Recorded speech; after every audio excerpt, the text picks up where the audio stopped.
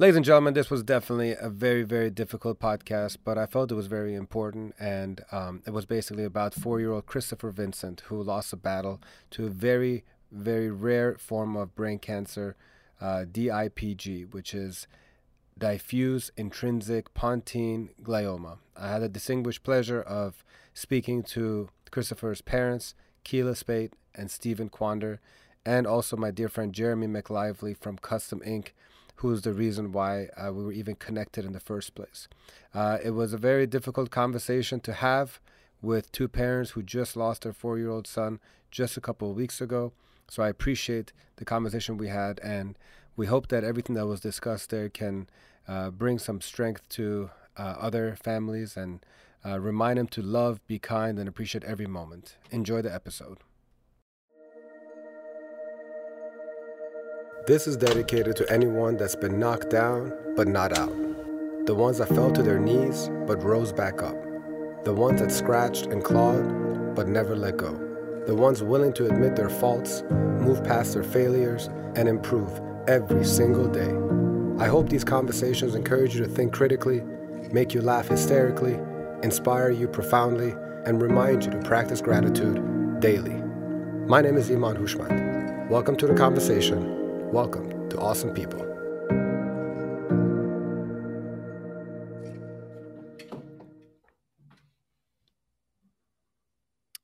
Good evening, awesome people. Welcome to another episode. We really greatly appreciate you being here and joining me for episode number 16. And tonight's episode is definitely a very special one.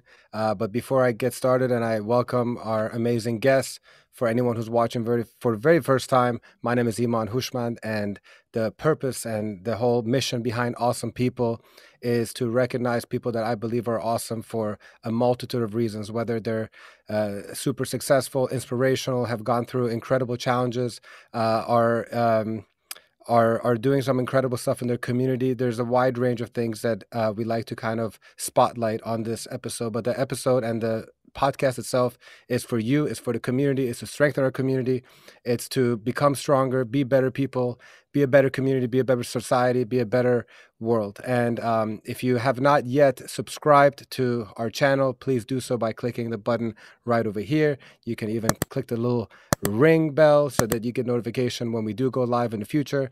You can also text the word awesome to the number that's also showing on the screen so that we can be updating you on upcoming episodes.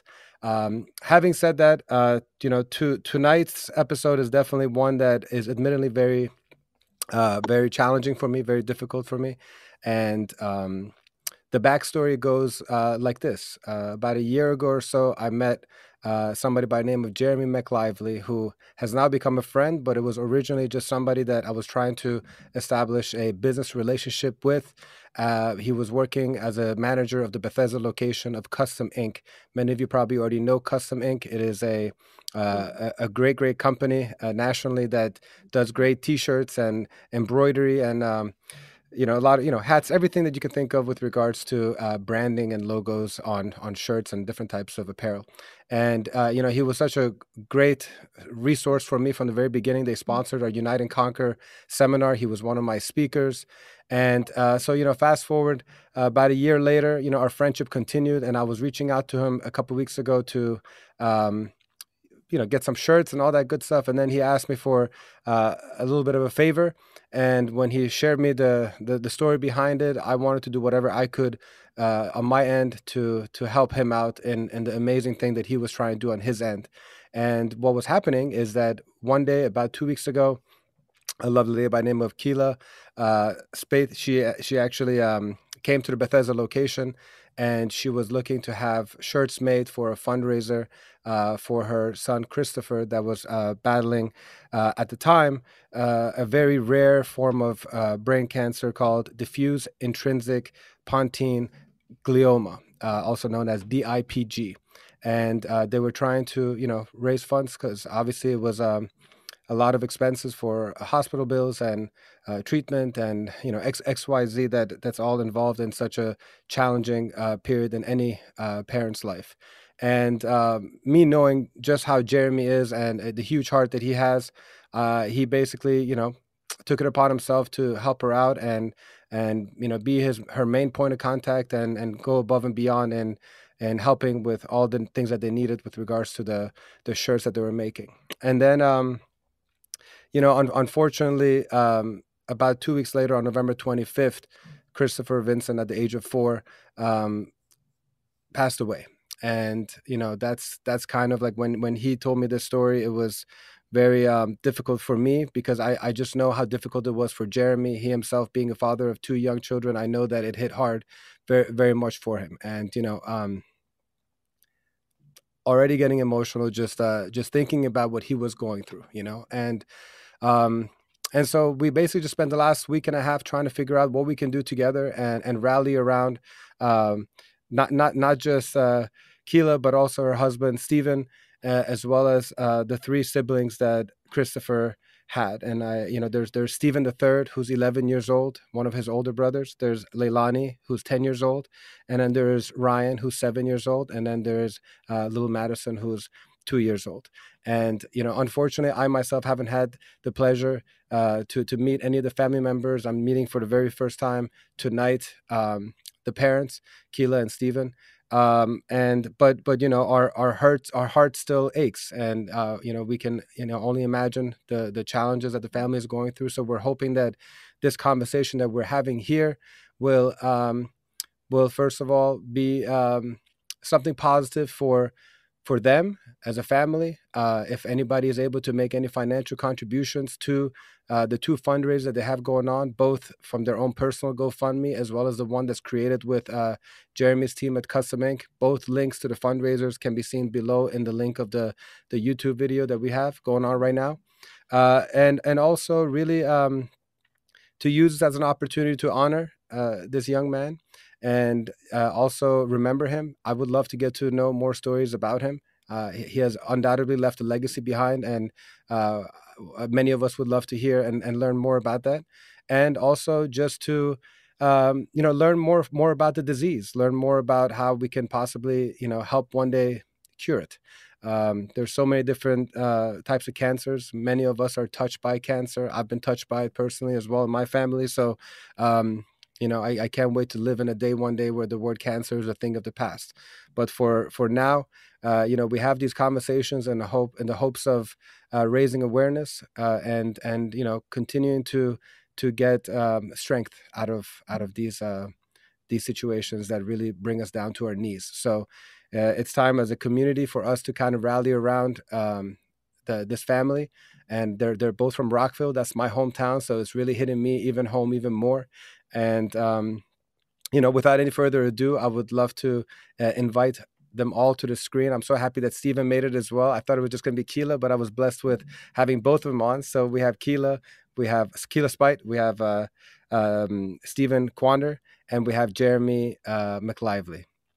Good evening to you guys all. Hello. Good evening. Good evening.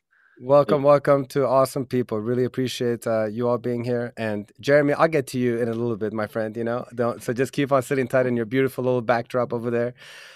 Keela, Stephen, once again, my condolences to you and your family, and thank you for being here tonight. Thank you. Thank you for having us. So, I'm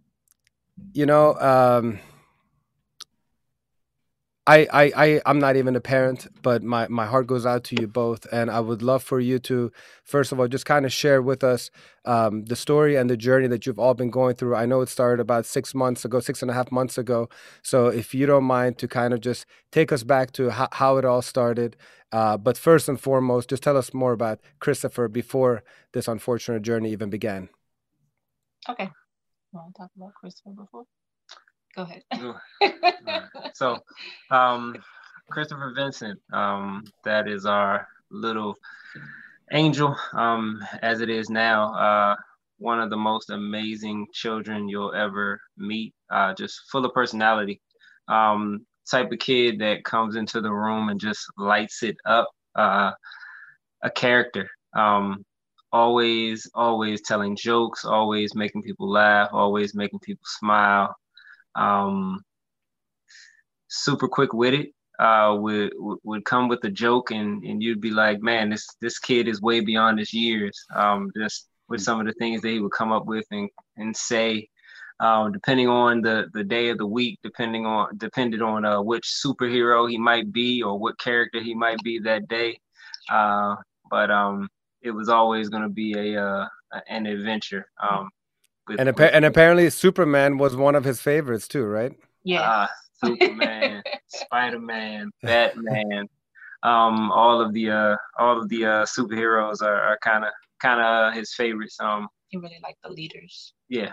And now he's joined the ranks of those same superheroes himself. Yes, yes, he definitely has.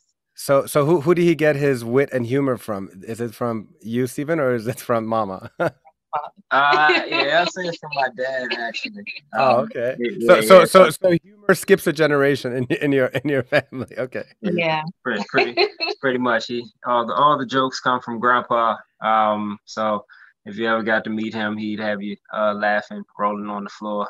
So Right. him and Christopher were like two peas in a pod. Oh, When they got together, they would just sit there and laugh and joke and fight with each other. So it was a joy to watch. That's beautiful. So go ahead, Keila. I think it looks like you're about to say something right now. Yeah, I was gonna say, I guess when things started to, take a turn, maybe when Christopher started to learn how to walk, we actually started to notice that there may have been something wrong with his eye, one of his eyes, and the doctors kept telling us, his vision is fine, so he'll be okay. He'll be okay. As time went on, we noticed there was something going on with his balance. Eventually, we started to notice that his head was leaning to one side only. So finally, a doctor agreed to take things a step further. They requested an MRI. Even when the MRI was requested, it was said, he's not in pain, so it's not an emergency. We can wait. So, okay, we'll wait.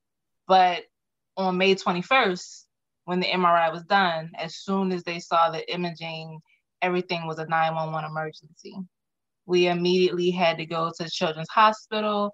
They already had his medical team assembled, and that's the day that they told us that unfortunately he had a rare form of terminal brain cancer. And the way that the doctors were kind of explaining things to us, Stephen and I are more realists, and we just need to know what's happening right now. So I asked the question, what's worst case scenario? And they told us, your son has 6 months. So that was hard in the moment.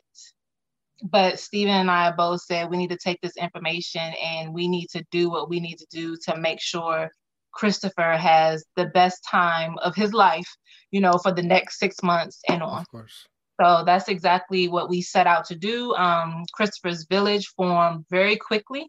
Everybody pulled together to ensure we were able to maintain our lifestyle, continue to take care of all of our children, and continue to, provide for Christopher. It was almost like we had to squeeze a lifetime of memories within 6 months. So, that's exactly what we did.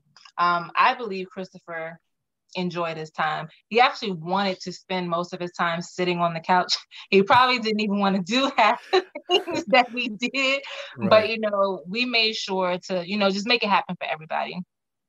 So the imbalances that you notice and like the parts of the eye, can you let us know when that was? Like how long ago did that start kind of showing? Just in case there's parents who are kind of seeing certain things in their children. I'm just kind of trying to get a time frame. So when he was when he started to walk, that's when we noticed it. He was like 1 year old. Okay. Even when he would start to walk, he would only swing one arm. Mm-hmm. We also noticed the eye thing, but you wouldn't notice it looking at him head on. You would more so notice it in a picture. Mm-hmm. Where something's wrong with his eye. So a lot of doctors said it could have been a lazy eye. Mm-hmm. Definitely was not a lazy eye. And so really it took about 2.5, 3 years until it got to the point where doctors or others were like, you know what, we need to get serious testing done. So my question to you is, I guess there's no testing that's done at this point at a younger point to perhaps catch this earlier on and do something. I mean, it's just, I don't know. Like, is that so?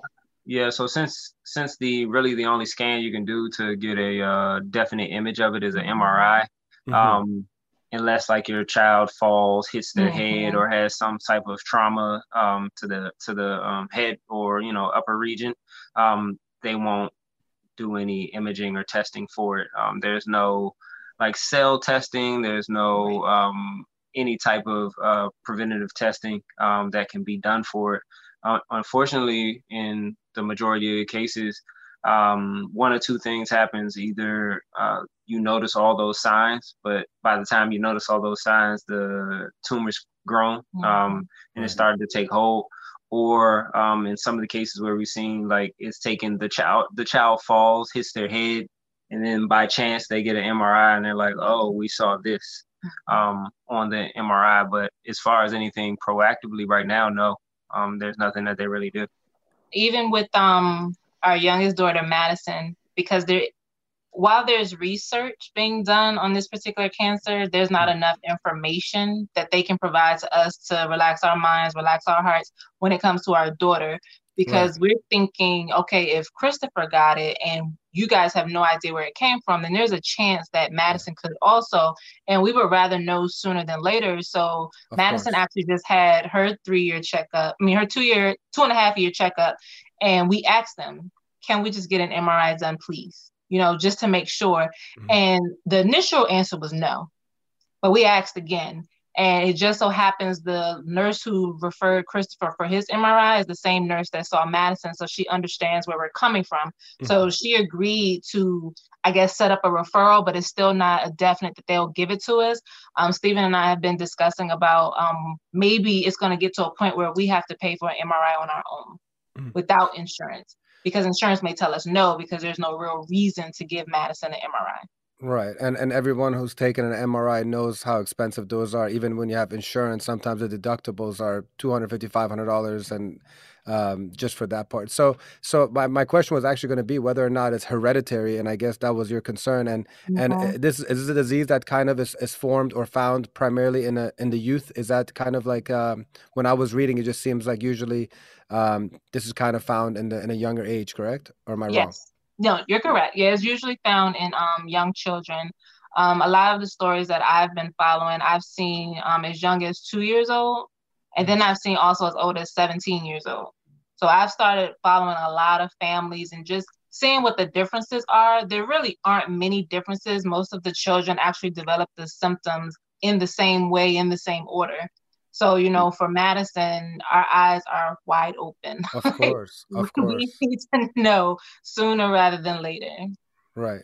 And so when you did find out, I guess my question is what was the initial reaction? And like, is there still like an attempt to, obviously you probably got multiple opinions, to just kind of make sure that everything is really what they're telling you. But was there still, did you guys immediately shift to making sure that he just has the most incredible remaining months and you just kind of focus on that aspect?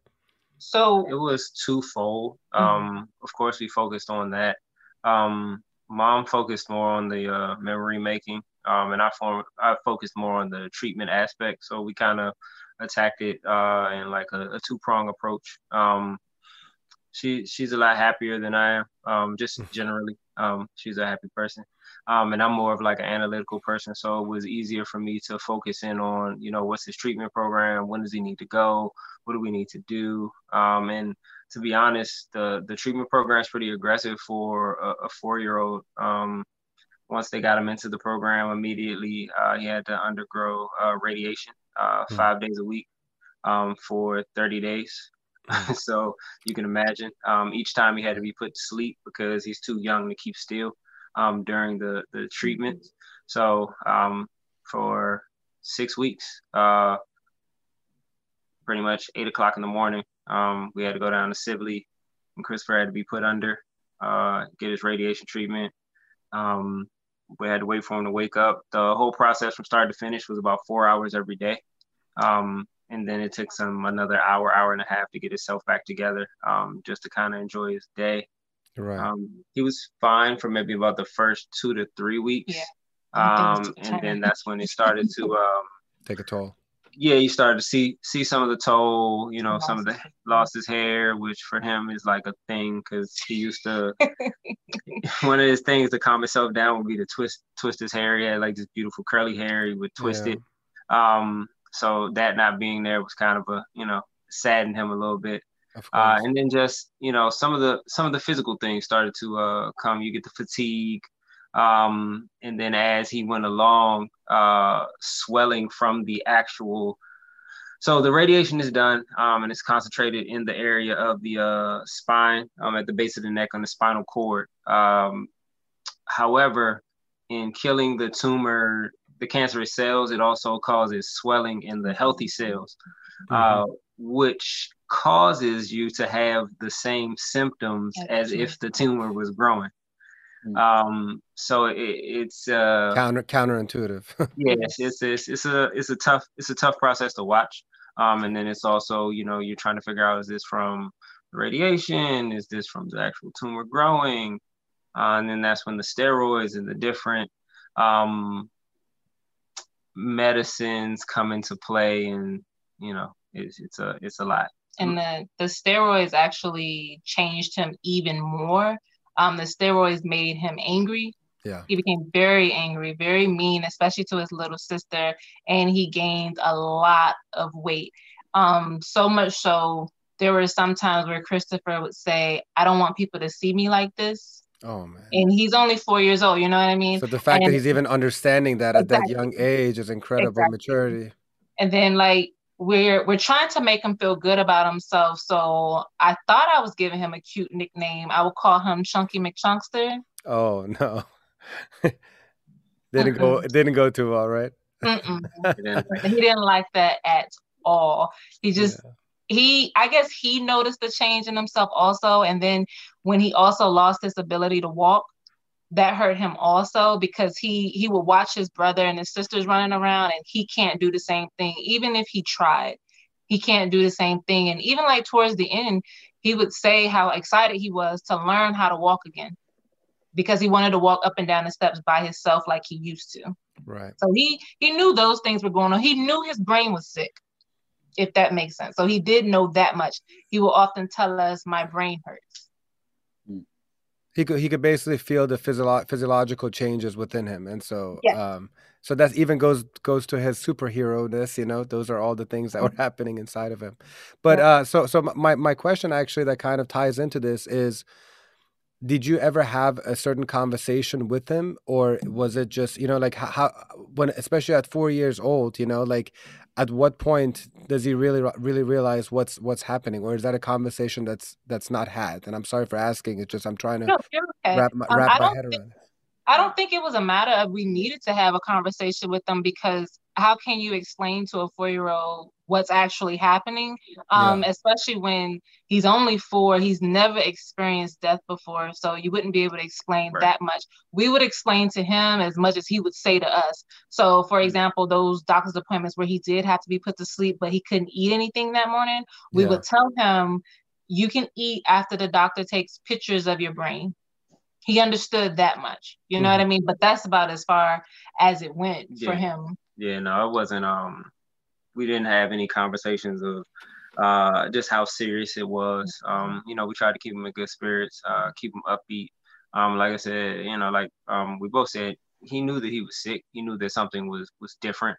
He knew that something was going on, but in his mind, he was going to all the different hospitals, as he called it, the big hospital, the toy hospital, the exercise hospital, to get better. So we didn't want to take that fight away from him, take that optimism and hope away from him. So no, it's even his port, he called it his Iron Man button. I was actually going to ask, especially as a child, the world is your playground, no matter where you are. And so I was wondering what things were making him happy during this difficult time, what things were, his little cave, I guess, So I guess a port is one of them. So we actually built him a little man cave inside of his closet. At one point, he refused to put on clothes. So we just only bought him pajamas. He just only wanted to stay in pajamas. So we turned his empty most of us during quarantine, I guess. So we turned his empty closet into a little man cave just for him. It's decorated with all superheroes, the letter K. He had a little seat in there. All of his toys were in there. But towards the end, he was like, "Take all of that stuff out of that closet." But he wouldn't go anywhere without his tablet. That's how we also tested his vision. One of the symptoms of DIPG, you lose your vision. And he used to play Subway Surfer and Sonic. So we knew when he started losing and he was cursing at the tablet, his vision is going. Oh no. Because his vocabulary changed. Oh my goodness, the words he was using with us. Yeah, he definitely picked up some adult language towards the end. As he's cursing out the tablet, we're trying to figure out, is that my fault? Yeah, and you can't really be hard on him either. So you just let him kind of say anything that his heart desires. He used it in the right tense and the right text. So hey, well, as long as it's grammatically correct, There you go. There you go. So I understand that obviously he still was kind of young to understand, and Madison obviously is too young. But Ryan and Leilani and Steven, if you don't mind me asking, how were they handling this? Presumably, experiencing death for the first time, perhaps. How has it been to, or how have they been handling it? And how would you recommend to any other family who's going through something like this how to address it with the children that are around, the siblings that are around? So Steven and I actually have two different approaches when it comes to that. Every child is different. This is true. So, for example, Leilani, she is more mature for her age. So when we found out, I sat Leilani down and I had a heart-to-heart with her, and I explained it to her the way the doctors explained it to me. So she would be able to understand. And then I had her repeat it back to me to understand what she understood.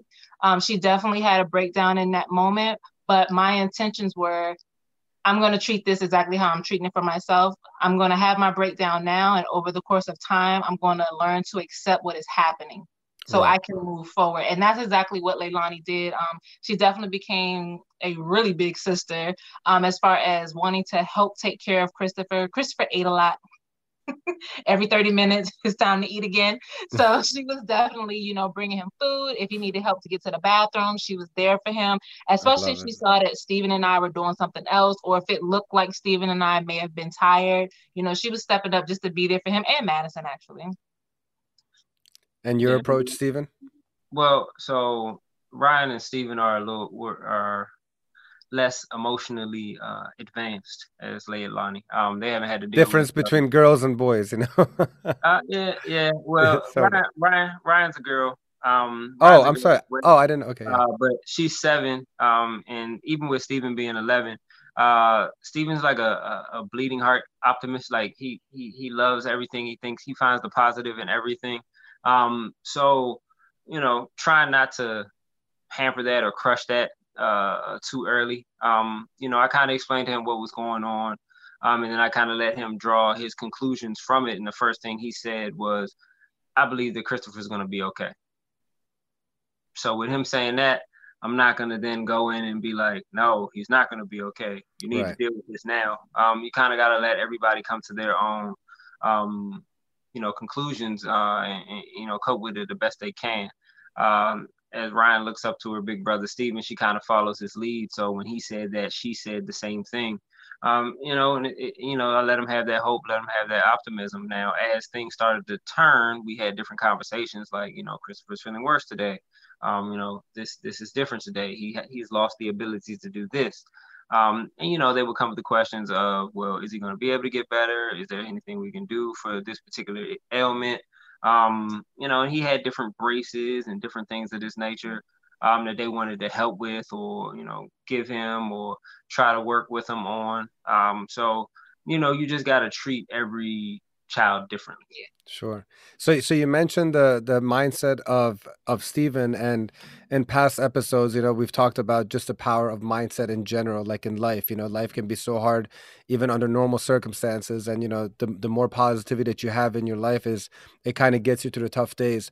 Can you kind of tell us where you're getting the strength to kind of go through this? Is it faith in religion, God? Is it positive mindset? Is it silver linings? I would love for you to kind of share with me and the viewers on how you're getting the strength to carry on here.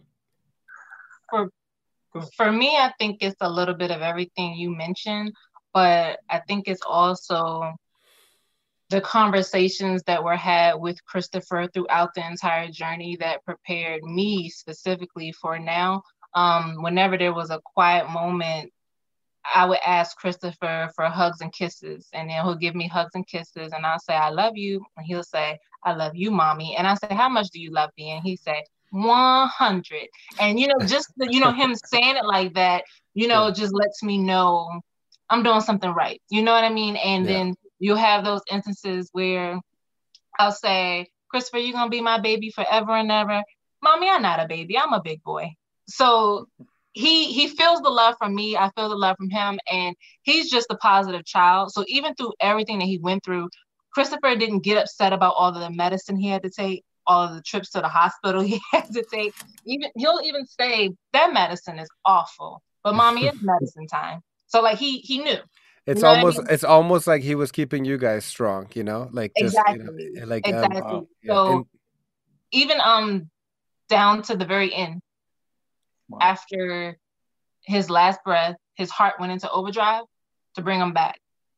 And I was rubbing his hands, Stephen was rubbing his head, and we both were just like, Christopher, it's okay. Like, you don't have to continue to fight for us. It's okay. It's okay. You know what I mean? And it's okay was actually one of his favorite phrases. If you bumped him or something of that nature, oh, I'm sorry, Christopher. It's okay, mommy. So it's okay. It's just my thing. It's okay. I love it. Stephen, how would you respond to what's been keeping you, optimistic and strong? I mean, for me, like I kind of just looked to him. We did a lot of I did the majority of taking him back and forth to the hospital. So we had a lot of time together, just going back and forth to the hospital. And prior to him getting sick, I work out a lot, and he would work out with me. So we would exercise, and our point of exercising was to have like superhero muscles. So he would, talk to me, in the morning time, like towards the end. He would wake up around maybe 2 o'clock in the morning, to eat. Sometimes I think sometimes he would just get lonely. He would just want to be up. He just wanted people close to him. So we would be up at about 2 in the morning, playing the tablet, watching TV. And about 4 o'clock in the morning, he would turn to me and he would say, Daddy, you go exercise, and then you come back and you feed me. And whatever the food it would be that day, whether it be boy food, which is Chef Boyardee, chicken noodle soup, it just depended on what he wanted. But he told me I had to keep my superhero muscles. So at the end of the day, you got to be strong for that. One of the lessons you learn throughout life is, unfortunately, no matter what's going on with you, the rest of the world doesn't actually stop. So even with that being said, you still got to figure out a way to keep it together to function in the outside world, no matter what you have going on. And I kind of learned that from my dad, Christopher's grandfather. He's been battling pancreatic cancer for the past 2.5 years, and he had a similar diagnosis where he was only supposed to, it was only supposed to be 6 months for him, and it's been 2.5 years. So just watching him fight, continue to go on, and just live life, that's what you got to do. So, would you say that your family as a whole has become more unified and more, how much has this brought your whole family together? I would say it's brought the family together as a whole pretty close. I mean, we were already close. We were already like a close knit family to begin with. So it wasn't like we had to do anything extra to kind of pull together. Right. That was already kind of there. Yeah, having a big family helps during challenging times, because well, actually, one thing with regards to kind of like coming together, COVID itself Was that something that kind of like helped the situation in any way, or was it something that was actually detrimental to it? I'm just kind of wondering because I know Jeremy kind of touched on something was kind of detected because of COVID. So would you mind kind of speaking to that a little bit? So COVID was actually a blessing for us in a sense that the head leaning to the side. So before COVID, you're always going, going, going, going, going. You know what I mean? The children spend most of the day at daycare. You come home, it's time to eat, then it's time to go to bed. Right. During COVID, we were able to sit with our children, see our children play, watch Right. our children actually just sit if they're just sitting. And then that's when you notice, why is his head cocked like Mhm. that all the time? Like that Right. just doesn't make any sense. And then you'll see when we were going on walks, something's not right with his walk. You know what I mean? So COVID actually allowed us to see all that. And then COVID actually allowed us to be home with our children during this time. Mhm. I do strongly believe, for example, we both, I guess, have a career in retail. With me leaving retail, him still being in retail, it would have been difficult for both of us to handle our careers and still deal with Christopher during Sure. these 6 months. One of us would have had to resign from our position Sure. because even towards the end, when we thought Christopher was going to be okay, we discussed putting him back in daycare when, daycare is open back up. But then we realized people are actually nervous about watching him because that Mm. transition day can come anytime. So then that plan failed. We said, never mind. Let's not worry about it. Let's just stay home. So is the way that like the eyes are or the head leaning, are those like the key parts of kind of seeing if somebody has this disease, or is it different from one child to another? Basically, if there's something that you can kind of detect in a child from the earlier on, what are the main things to look out for? It would be the eye and the head, the eye and the head lean. Hmm. Um, the walk comes a little later once it gets more progressed. But as far as something that we saw from the beginning, it would be the eye, um, and Speech. it would be the eye. Not really speech. It would be more of the I forget what they call it. Yeah. They call it kind of The, a the the like face the face there's a muscles. yeah, there's an Yeah. asymmetry. There's an asymmetry in the face. Hmm. So depending on what side the tumor is affecting, you'll either see it on the left or the right. Hmm. But pretty much all the children, they'll have that same asymmetry. So on the same side, wherever the eye is kind of squinty, Right. you'll also see kind of a grin on that side of the face. So those usually are the first things that you can see before anything else. Okay. So I would like to kind of transition to how this village around you was created and like the community support and what the things were that you were doing, which eventually led to Jeremy, who's been sitting here patiently with us. Can you kind of tell me about how friends, family, the community around, came and huddled up around you guys, and what you were attempting to do with regards to going to Custom Ink and how you and Jeremy connected? So our barber slash cosmetologist, she does the entire family's hair. um, Christopher likes Spider-Man, so Christopher and I both got a Spider-Man cut or Spider-Man web in our haircut.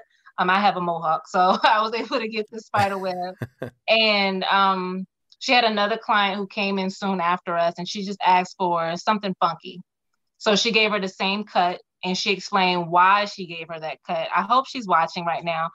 So Janine is the stylist, and Tammy is the client. Um, After Tammy got her cut, she kind of just ran with the story. She jumped on social media. She posted a video. And once she did that, the floodgates just opened up. And literally I love that. everything just came pouring in. And at this point, I never met Tammy. I've never seen Tammy, never heard her name before. Oh, wow. But she definitely made things happen. She created the first GoFundMe page that was created. She created the first custom ink fundraiser for us. She got an artist to draw the picture that was used on the first custom ink shirt. She did a lot for us. She really did. She was thinking about things that we weren't thinking of. Like, for example, in the beginning, we didn't even think about how this was going to affect us financially. Right. Never even crossed our mind. we're just thinking, oh my God, our child may pass away in 6 months. But then after she did the fundraiser and we started to receive the funds, ironically, we started to receive the funds and the bills at the same time. So it was definitely good timing. a blessing for us, because those numbers. The first, so for his first hospital stay, he had to get a biopsy and stay for 2 days. That particular bill was $75,000. Oh my goodness gracious. That was in the beginning. For 48 hours in the hospital, essentially $75,000 was the first bill. I've been blessed. I work for a wonderful company. I work for Nike, and I have very good insurance. However, what ends up happening is with terminal illnesses, a lot of the things they will deem as elective, because it's considered terminal. So they're like, anything that you do outside of these certain sets of things, they may cover, they may not cover. Sometimes they cover 50%, sometimes they cover 30%. It just depends. It came to a point where, like, with everybody reaching out and helping, one of my coworkers, Georgette, and her husband, they got us in contact with the Corvette Club, which got us in contact with some other people, and they put together a fundraiser for Christopher. It's just been a outstanding journey from that particular point.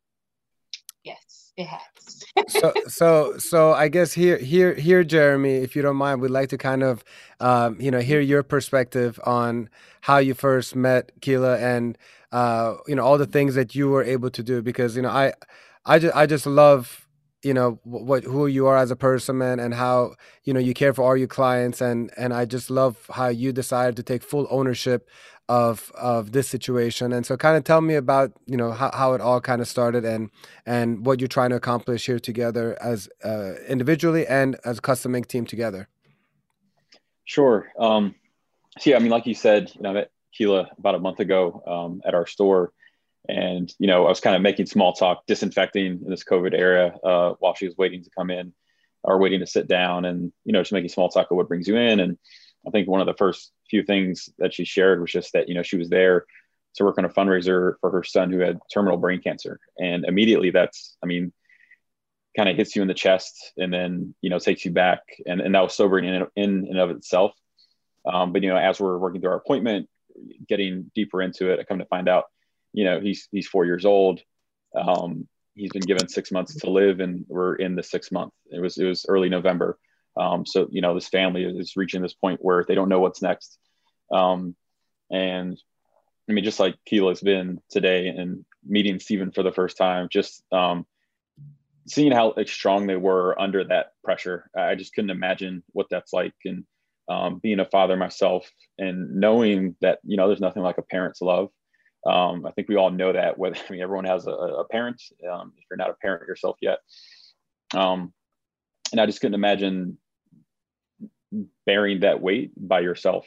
And I didn't know, I'm encouraged just to hear what the journey's been like, and the outpouring of support so far from the community. And I just felt like I was here in this moment in time on their journey. And I couldn't,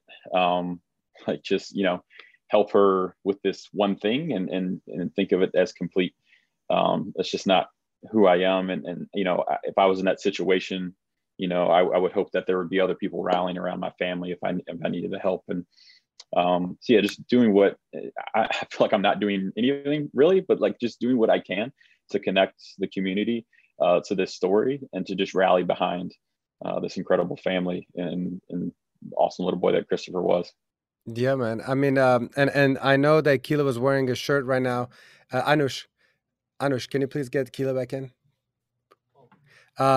Sorry. So I know she's wearing the teddy bear stuff. So can you kind of touch on the design, please, with regards to the teddy bear that they have while Keila and Stephen, they got disconnected for a second. So we're getting them back on.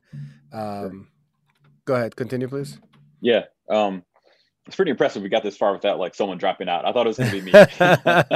But so that design, as we were working on the design, Keila, had this, she mentioned, she knew exactly what she wanted: a spider web, a ribbon, and a teddy bear. And it's like this specific teddy bear has to be in the design.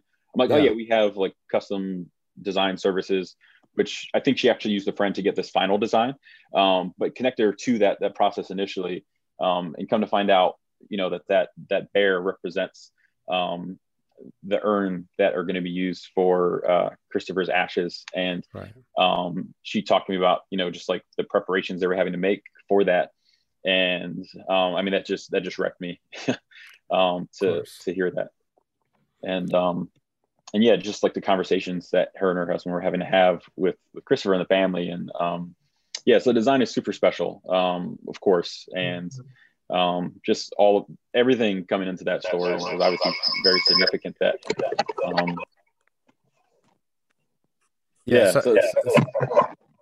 sorry, we're having a little technical difficulty real quick getting Steven back and Keela. Sorry. No, it's okay. You guys are just need to. Oh, there we go. Vertical is the way to go. Okay. See, this is the beauty of live TV, Yeah. So can you guys hear us, Keela and Steven? Yes. So we were just talking about the design that you have on your shirt, and if you wanted to kind of touch on that a little bit more, Jeremy just kind of chatted about it, but do you want to share the story behind the design? Sure. Your camera is actually horizontal right now. There we go. I wanted to create something that I could use forever and ever. And I also wanted to give Christopher's Village something that they could keep after the fact, not necessarily something with his face on it. So because we are doing cremation, of course, we're not going to split them up. So we decided to get this teddy bear urn. So my sister and I, my sister Tia, we decided to create an image using the teddy bear, holding the gold ribbon, which is the color of the childhood cancer ribbon, and then also include his initials inside of the teddy bear. We wanted to do it small, just so it would just be something, for example, if someone else wanted to utilize this image, they can also personalize their t-shirt. Right. Because the teddy bear is just perfect for a child anyway. It just so happens this is the exact teddy bear that we're using where this will be Christopher's final resting place. I love that. I appreciate you sharing that story. Thank you. So Keela, earlier in the email on a closing note here, when we had a little back and forth with the email, you kind of told me that ever since all this happened, your mission had kind of changed, where you want to kind of share the good, the bad, and the ugly, which is pretty much what you're doing right here in this conversation. But as we close this little conversation, what is like the take-home message that you want to kind of share with everybody? What's the message that you want everybody to know about Christopher? What is it about the disease that you want others to kind of support? I mean, I really just want to kind of give you the stage to end it with any memory that you have, any positive message you want to share, or anything that's in your heart that you would like to kind of share. You or Steven. When I made the decision to share this story, the good, the bad, and the ugly, I didn't want to hide anything per se, because the village did grow so big. I just wanted to show people what they were supporting. And I wanted to also bring awareness to the cancer in general, because Steven and I had never heard of it before that day. And most of the people who joined the village never heard of it. And in my reading, it actually made me sad, because so many children pass away from this, but you would never know that. Even with Christopher's passing, we are looking into finding out exactly how to list his cause of death correctly, which is part of the reason why the funding isn't there for this particular cancer. In Christopher's case, they will probably list respiratory failure, but in actuality, it was the cancer. So we have to fight to get it listed that way. And I just found that out, in my reading as of recently, because, before I'm not looking at that, I'm looking at it now. But as far as what I would like people just to take away from Christopher, and even Steven and I throughout this entire journey, a lot of people comment on our strength throughout this situation. And while we appreciate it being noticed, we need people to understand it's literally the only option we have, not only for ourselves, but for our other children. We definitely have our moments, even leading up to this podcast. my heart has been racing. Anxiety is taking over and I can't shake the feeling. You know what I mean? Stephen feels like he hears Christopher all the time. I feel like I see Christopher all the time. You know what I mean? So yes, you see us as being strong, but you're not here in the house with us. And we want you to understand this is not easy. While you may think it looks easy, it's definitely not easy. We actually have to go and identify Christopher on Saturday. That was not the plan. However, it's what we have to do. So that's another layer. And Christopher passed away November 25th. And we're still, you know what I mean, dealing with this piece by piece. But we just want people to especially take from Christopher, like I repeated earlier, it's okay. Things are not as bad as you may think they are. You just have to say to yourself, it's okay. Because you're going to get to the other side of whatever issue you're dealing with. And for me, after this situation, I am actually working on creating a nonprofit specifically for DIPG families. I have noticed the difference in support for many different families, and I want to be the one to fill in the gap in the middle. So after we tie up all loose ends with Christopher, that's going to be my purpose, because I really want to make things easier for other families as our village has made it for us. I mean, I absolutely love that, and I appreciate the vulnerability and the honesty of you sharing what you and Stephen and the whole family are going through. And honestly, I hope that Christopher's voice never stops, bouncing around the walls of your home. The memory will live on, and that's a good thing, in my opinion. He's in your heart and all around you. Right. And I think the more that you share the story, and as you continue to work on creating this amazing nonprofit that you speak of, his legacy will continue to carry on. And I mean, I love the fact that you even mentioned that, the fact that you're now doing this to raise more awareness in the future. That's an incredible thing, and I hope that anybody that's watching or ends up watching, reruns of this episode, that they continue to click on the link below. Is there a cutoff on when the GoFundMe ends by any chance? And that goes for Jeremy as well, for the Custom Ink. There isn't an end date for the GoFundMe until the donations stop coming in. So for example, if I believe it is 30 days, then it'll pause on its own. But the Custom Ink fundraiser does end on December 21st. Okay. This is the sweatshirt, by the way. Yeah, I love it. And Jeremy, just out of curiosity, are they able to go purchase? Is that how the fundraiser works? They could just purchase that one shirt, or is it to make financial donations there too, or both? It's actually both. Yeah, it's actually both. So if you go to the fundraiser page at Custom Ink, you can get the merchandise and have like the design and Christopher live on in that merch. There are sweatshirts there. There are also masks and like touches, door openers there as well.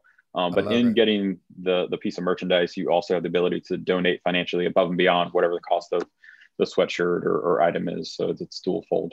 I love that. Well, I'm gonna first of all buy one of those ASAP, and please make expedited shipping, Jeremy, because I wanna wear it, and then I'm gonna post it, and I'm hoping that other people, once they see it on me too, they will buy it, and we're going to continue until December 21st is the Custom Ink one, you said? Yes. Okay. So December 21st is for that one. So you really have to do expedited shipping, Jeremy. Go ahead, Jeremy. Yeah, I just wanted to say one thing too, just like Keela's point earlier, is that, all the talk about strength is realizing that we're not, in this family's shoes. And that's something I recognized, and that something I like to live by or strive to live by is like bearing one another's burdens, like being there with when other people are going through trouble, and knowing that the family was dealing with this, and Stephen even said it earlier, like the world doesn't stop. And I just think the context of this happening in the world of COVID and how, we're all kind of caught up in that thing. Families are still dealing with incredibly difficult things.